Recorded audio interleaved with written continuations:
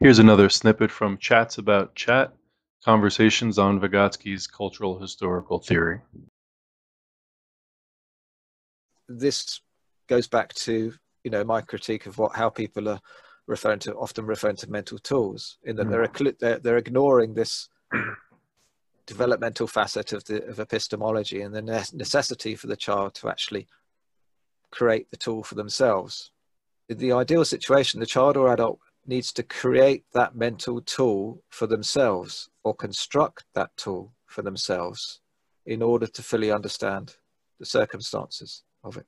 Otherwise, they'll only really understand that if they're given a schemata by someone, they'll only be able to use it if they already understand the premise for that schemata, i.e. their epistemological understanding already matches up with that schemata. Okay. In order to actually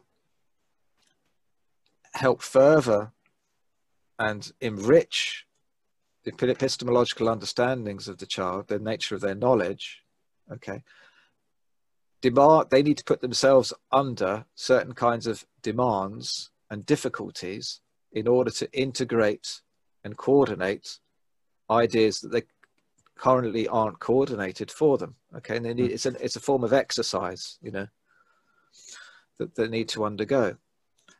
And this is one aspect that is often overlooked when people are referring to mental tools. Okay, because they want to say, keep things simple and neat, but by doing so, they've occluded this epistemological factor. Okay.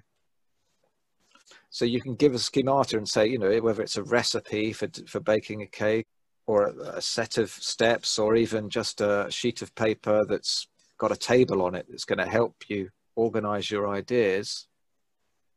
Those kind of schemata, if you could refer to them as a mental tool, they could certainly be helpful, but they're not going to necessarily address the developmental aspect of what's going on. And this is partly addressing one of your floating questions, okay?